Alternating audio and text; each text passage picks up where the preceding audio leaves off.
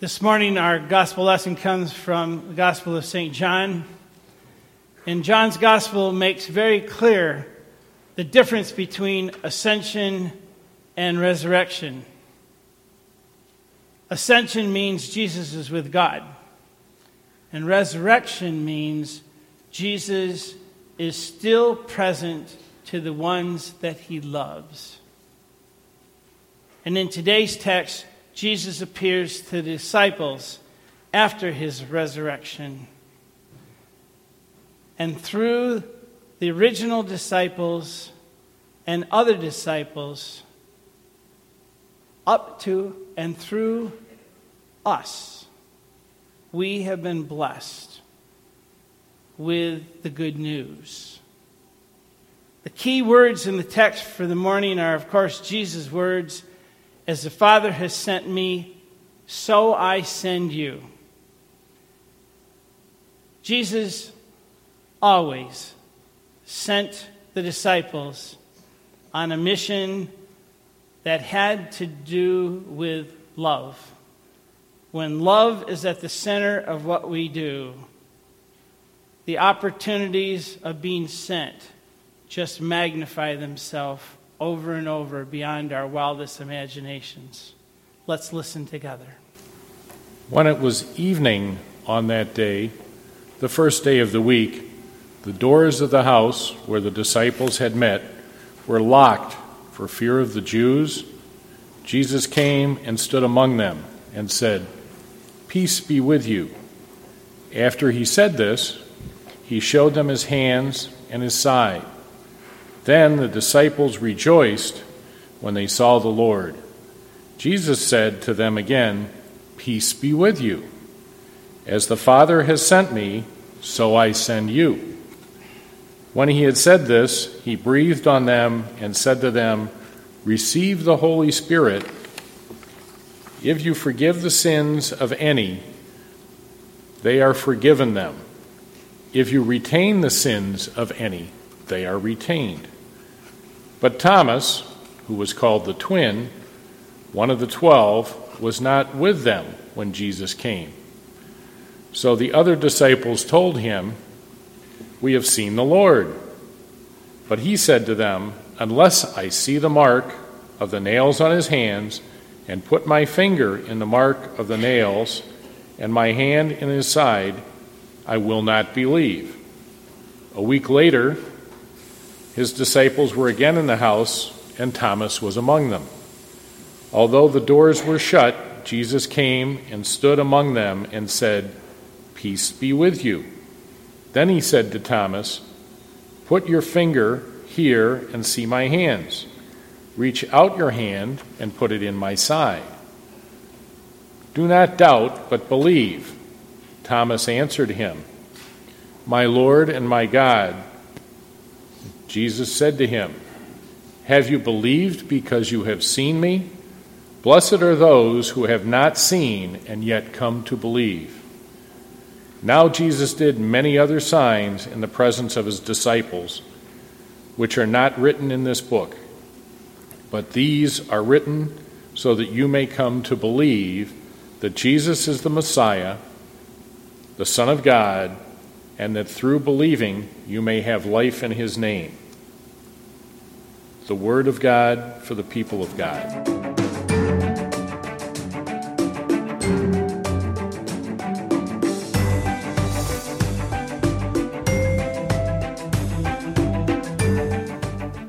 Dear God, may some word that I say today be heard as your word, because we've come to hear your word, that we might carry the faith into a waiting world. In your name and for your sake, amen. Well, on Easter Day, with lilies and other lovely flowers everywhere in the sanctuary, triumphant music, an inspiring Easter message, an upbeat spirit of the congregation, it's pretty easy. It's pretty easy to say with confidence the Lord is risen indeed. And then to go on and confess, using the Apostles' Creed, I believe in the resurrection of the body. I believe in everlasting life. However, there are times in our life when it is not so easy to believe. Like the time of a death of a loved one.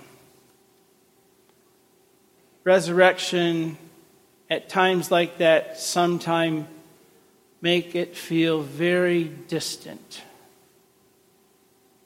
Professor Robert Dykstra tells the story of a noted Lutheran pastor and homiletics professor, Edmund Stiemel, whose wife of many years died on a Saturday before Easter. She got sick suddenly in the morning. She got sicker in the afternoon. And by evening, she was gone. Stiemel said, I found myself the next day seated in the pew of our church on Easter Sunday. The church was full of Easter lilies. There was a brass choir, a springtime congregation singing the hallelujahs, and it just stuck in my throat. I couldn't sing. And I did not believe in the resurrection, not that day. Not with what had just happened to me. And so I put down my hymnal. But as I listened to the congregation, he said, I realized that I didn't have to believe in the resurrection today. The members of the congregation are believing in the resurrection for me. Until once again, I can believe in it for myself. That's exactly where the disciples were on Easter Eve. Their hopes were dashed. Their leader, their Lord, to them was dead. Their lives were in great danger, and so they were huddled together in this little room.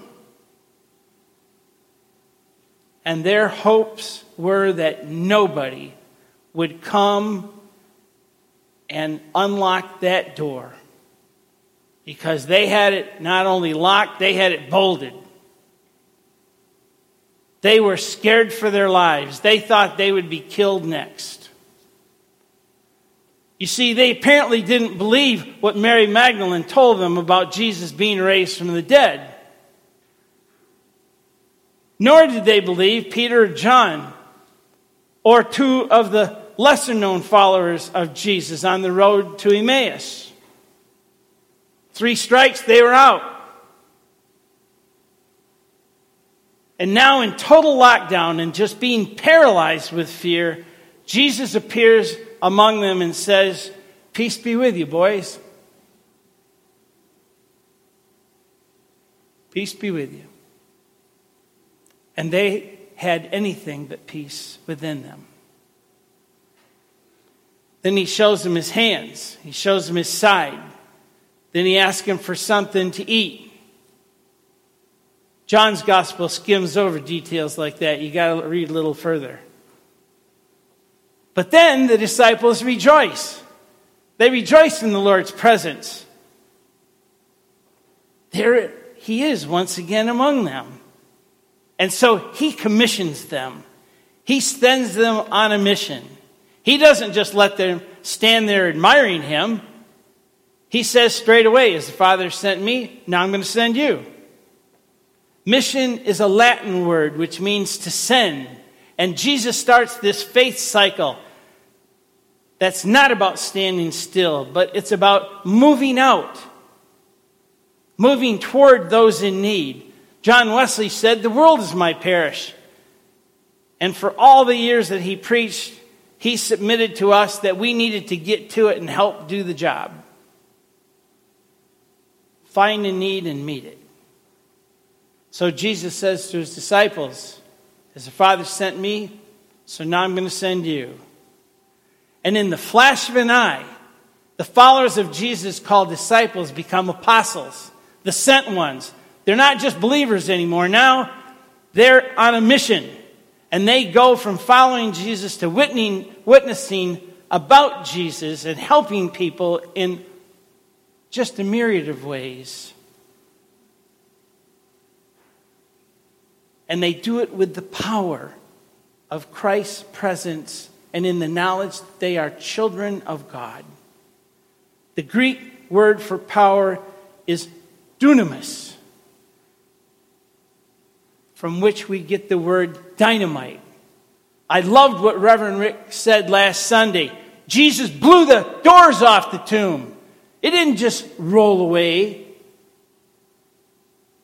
It didn't just have a couple of people just move it over. No, Jesus blew the doors off. It was like dynamite. And as Christians, we believe that there's no greater power in the world than the love of God. Because love is why Jesus came to earth in the first place. We teach it to children. For God so loved the world that he gave his only begotten Son. It's a path into life with God. Marcus Borg, perhaps the best-known theologian of our century, says to know God and Jesus in the present is to participate in the life of the age to come. Because Jesus died in our place so that we might be forgiven. In my mind, isn't that why we would give our heart to God in the first place? And I believe that's why Professor Kathleen Norris has said so very eloquently, if we can determine what it is we give our hearts to, then we will know what it is we believe. That just makes sense to me. Now, does this mean that we won't have any doubts anymore? No! Doubting is important to our faith journey. Doubts are the seeds of faith. They're what cause us to ruminate about what might be. They help us to clarify where we're going and how we're going to get there. I often tell the story that John Shea shared with me so many years ago about God's fruit stand. A woman went into a market and looked around, and she saw a sign that said, God's fruit stand. She said, thank God, finally. So she goes inside and she said, I'd like to purchase a perfect banana. I'd like a perfect cantaloupe. I'd like a perfect strawberry. I'd like a perfect peach. And God, who's behind the counter, just shrugged his shoulders and said, I'm sorry, lady, all I sell is seeds. You see, death is but one more moment in the process of becoming. The woman's mistake in the story of God's fruit stand was connecting God with something that was already finished. With God, it's never finished. There's always a way forward. There's always a call forward. God is where we are. And God allows us to move forward through his grace and provides a way for us. Isn't that what Easter is all about? Jesus provides life beyond death, that next step in the process of life. Shea tells a story about a teacher who decided she was going to do an original Easter play. Always a dangerous idea. So she cast this kid as the rock. And he liked it. He said, I like being the rock. And the teacher couldn't help herself. She said, why? Do you like being the rock? Pretty simple role, really. Kid says, I like letting Jesus out of the tomb. Teacher couldn't help herself again. You know how they are. She said, John, the rock isn't rolled back so Jesus can get out. The rock is rolled back so that we can see in. Oh. You see, today we need to see what is already ours. What's our next step? What God has already done for us through Jesus. We all have doubts, and that's why we need to practice our faith every day, not just once in a while. I believe that our family and our church family is the place where we learn about our faith and we practice our faith. Our home, we've called it the cradle of faith since the beginning of time. Through our life experiences and our faith grows in us and through us. Wesley talked about growing through scripture, tradition, reason, and experience. Wesley said he was a man of one book, and he based his life on what he believed the Bible was saying to him about his life and his relationship to Christ. And then through the church and through family, he practiced his faith every day. And then he became absolutely passionate about how he understood ministry and his reasons for doing everything. Because Wesley believed that you could not separate life from faith. It could not be done. It's not something to be studied. It's something to be lived. And so through his experiences of both successes and failures, he made corrections and adjustments along the way that helped him to see ahead and to move forward. Wesley practiced his faith in so many unique ways. He rode a horse 250,000 miles. I'm scared of horses. I hate horses. I can't imagine even doing that. I can't imagine riding a couple miles. I mean, that would do it for me forever. I'm not sure he liked it, but he did it. It was part of the deal. It was part of the calling. He preached 40,000 sermons. I wouldn't have wanted to listen to those. Not that many. Give me a good one. At one time, at the end of the Civil War, 40% of the United States were Methodists. Because it was a movement founded by lay preachers, not seminary-trained preachers like Rick and Laura and myself. These lay persons were on a mission to fill hearts with the passion and powerful spirit of the love of God through scripture, tradition, reason, and experience. It was simple. It was basic. It was needed. And it took. Wesley believed that the power of God's love was the Spirit of God within us, which makes us powerful, passionate apostles, sent by God to love others, as we ourselves desire to be loved. Jesus, to me, is the bridge, the connection, the link between God and us. And Jesus came to earth to help us to believe and become children of God in the fullest sense. Here we are today because we believe in helping each other to believe in the power of God's love. This is a wonderful church. I'm just honored and privileged to be here among you. I am so grateful for the opportunity because this church has a heart for missions. Help with the water crisis in Flint, with the flood recovery in Detroit, Grace Centers of Hope, Baldwin Soup Kitchen, Cass Social Services, the food pantry we have here, Adult Righteous Mission, youth and adult mission trips. The list goes on and on and on because It's a connection between God and the world. It's reaching out, allowing God to be seen in the basics of life, not something separate from life. How we see things is so important. One of my favorite stories is about someone who asked 3 different people what they were doing.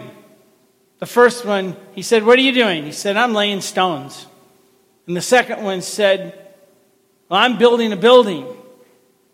And the third one said, "I'm raising a cathedral for the worship of God." How we see what we're doing makes a difference not only in our lives, but in the lives of others. No matter what we do, we are all ministers by our baptism. We are all the called ones, and we are all invited to become the sent ones. The question really is, in this post-Easter time, how will Easter this year inform you, form you, and transform you so that your life of faith can be something of a gift that you offer to others?